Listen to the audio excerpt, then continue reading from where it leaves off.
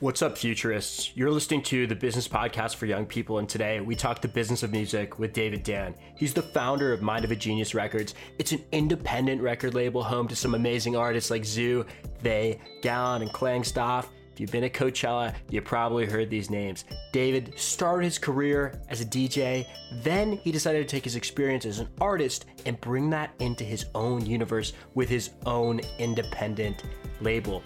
He values the creative process above all else and also houses this great diversity of genres, which I think is really interesting. He's been in the space for some time now, knows so much about the business of music, and I can't wait to dive in. What's lost on the experience of listening to music now that you would want to change or bring back from a past era?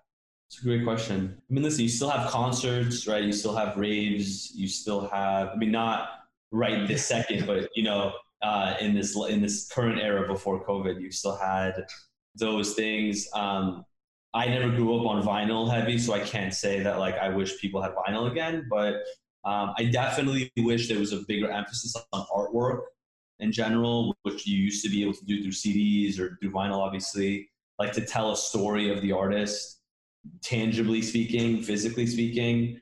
Now the only way you really have to do that is through music videos and through Instagram, as you know, to reflect what you're trying to portray, besides just through the music. So I definitely miss the ability to do that. I think artwork is a lost thing in music for sure. You know, we're living in crazy times, social unrest, racism is still rife in America. Right. Do you think as our streets are filled with protesters who are angry and upset at the establishment, that will absorb into the lyrics and the themes going forward of music that we'll be hearing?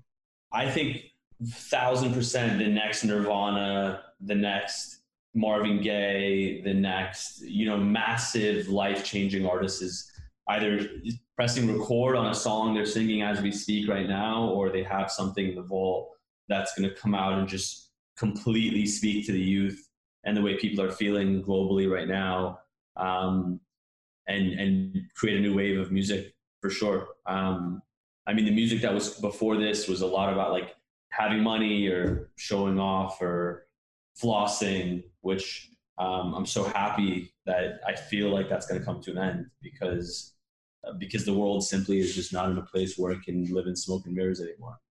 What I'm interested in, man, is the backroom combos. Do these record labels negotiate with Spotify for the specific payment, number of cents, what have you, per stream? Or does Spotify have this dynamic model of sorts? Or does it have a set system for cents or dollars per stream? We don't know. We don't know. We get paid through our distributor, and we just try to drive as many streams and people to our songs as possible, and hope that it crosses a line of 10 or 15 million, and then that starts becoming somewhat lucrative. But we don't know. I don't know the conversations that they're having between the major corporations, Spotify, and back and forth. But there's definitely some sort of backroom conversation happening, because those records get prioritized a lot more than independent artists do. But they're also spending a lot more money and driving a lot more traffic to Spotify than an independent artist has the power to do. So of course you're going to lean on making a better deal with the person that's going to bring you more audience than the other people.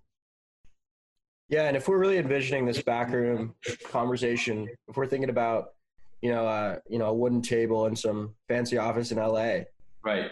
An artist was quoted who worked with Mind of a Genius. I think it was Gallant. They told me everything I didn't want to hear. Right. And they said that in a positive way. Right. Is transparency a problem with big record labels, big studios? Completely. I mean, transparency clearly is a problem in this country. So as you can only imagine, transparency within major corporations, whether it's music or car rental companies, right? Doesn't really matter what it is, but is a huge issue. But business is built off of one person knowing something that another person doesn't. It's just knowledge that someone has and someone else doesn't have. And I think Gallant, referring to that specifically, was more so my critique on his music the first time that I met him.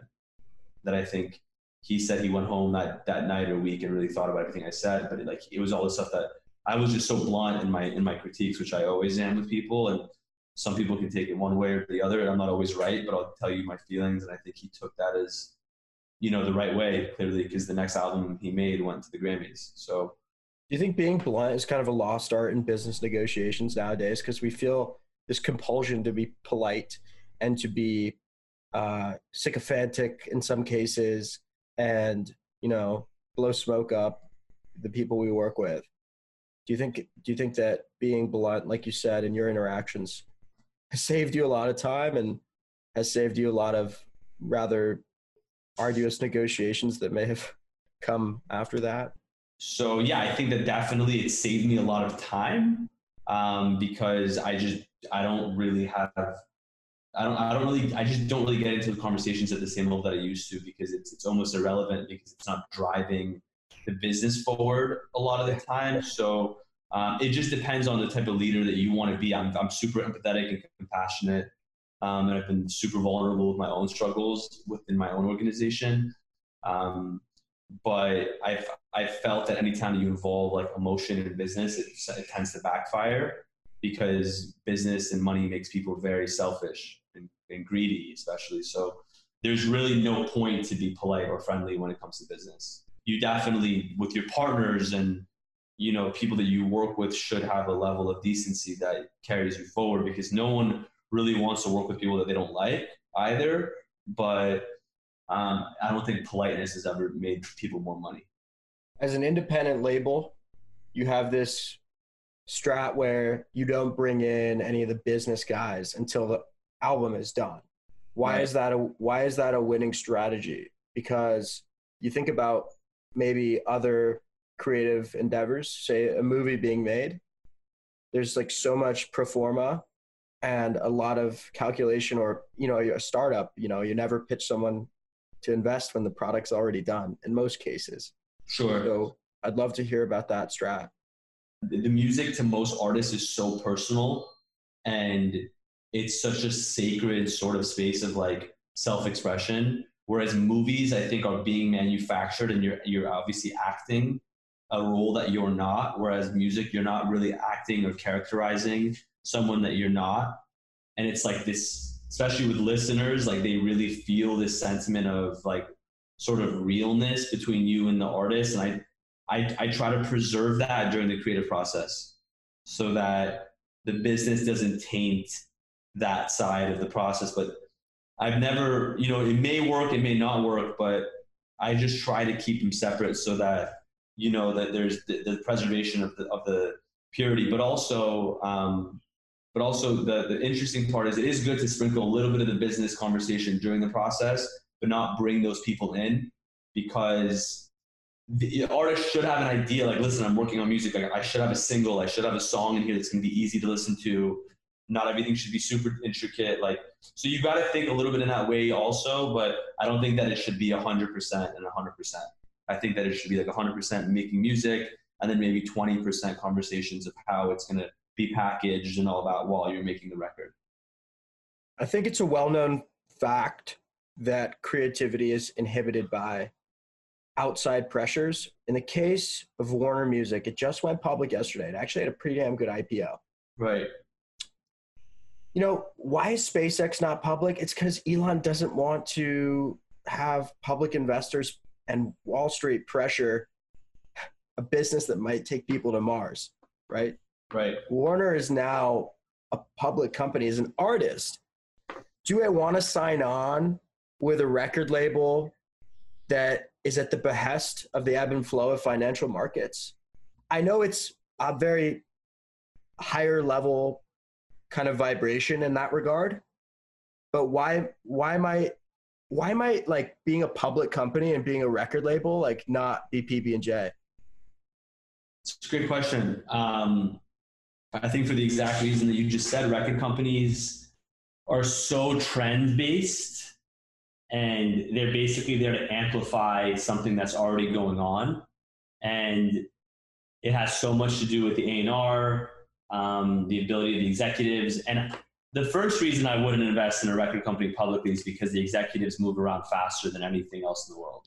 That's why I wouldn't invest, because executives can go from one company to the next in a snap of a finger.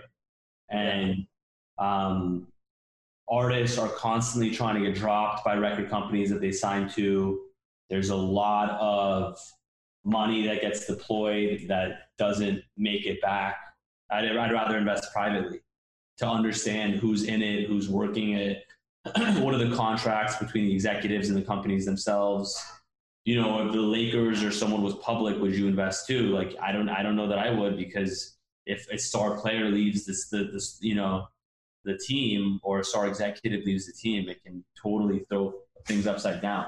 A few centuries ago, the British Navy beat the Spanish Armada because the Spanish Armada had these huge, massive ships, and the British Navy had these agile, quick vessels that were just darting in between.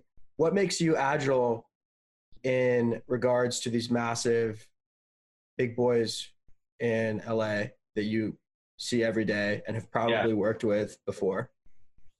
Yeah, no, I mean, we were with Warner, ironically, for a couple of years as our investor and our partner. We left that venture last year, but I think and that's what I miss the most, is what you just said, is being agile and being able to make decisions and not have to get approval and not have to wait 8 weeks for something to go through. I personally love moving quickly, and I think in a world where it's so ever changing, especially when it comes to music, you have to be able to move quickly. And you know, a big ship only makes sense when you have a big rocket to pull, right? But when you don't, and you have little moves that you need to be making every day to just get a little bit closer to the finish line, you can't do that on a big ship. So unless you have a smash song that's already doing 10 million plays a day, then you can give it to the ship to deploy. But other than that, which is very rare that that's the case with most companies, being agile is a beautiful freedom that I took for granted before I did my deal. But being agile is extremely important. In media and entertainment, it's honestly like quite a walled garden. Like, there really isn't like one ladder to kind of get into it, like you have with like investment banking, like a lot of kids at business school, or like consulting. You know, you really have to have connects, and you really have to be a great networker to figure out a way in. Right. What's your advice to students who want to get into the business of music space? I would say find someone that you look up to and try to get them to mentor you in the beginning, that you would want to be like, or could see yourself being like, because I think learning from someone is so important. There's only two parts of the music business, really, when it comes to the creative. It's A&R and marketing. Everything else is operational. So I think that for someone that's looking to get in, is definitely identify what your strengths are, know what the business has in terms of its positions of like open, but also be free to disrupt. I mean, there's plenty of people that have started companies that are like playlisting, plugging companies and artist marketing services that never existed a year ago, that now all the labels are hiring. So I think be disruptive, have your feet to your ear to the ground, but also try and work for someone or a company that you really think that like has the same morale as you do. And then through that process or internship, you can learn about what you like or don't like about the business. Ladies and gentlemen, that was David Dann. He's the founder and CEO of Mind of a Genius Records. Check out the discography on Spotify. It's super hype. Can't wait to pop with you guys tomorrow. Stay frosty and stay safe, team.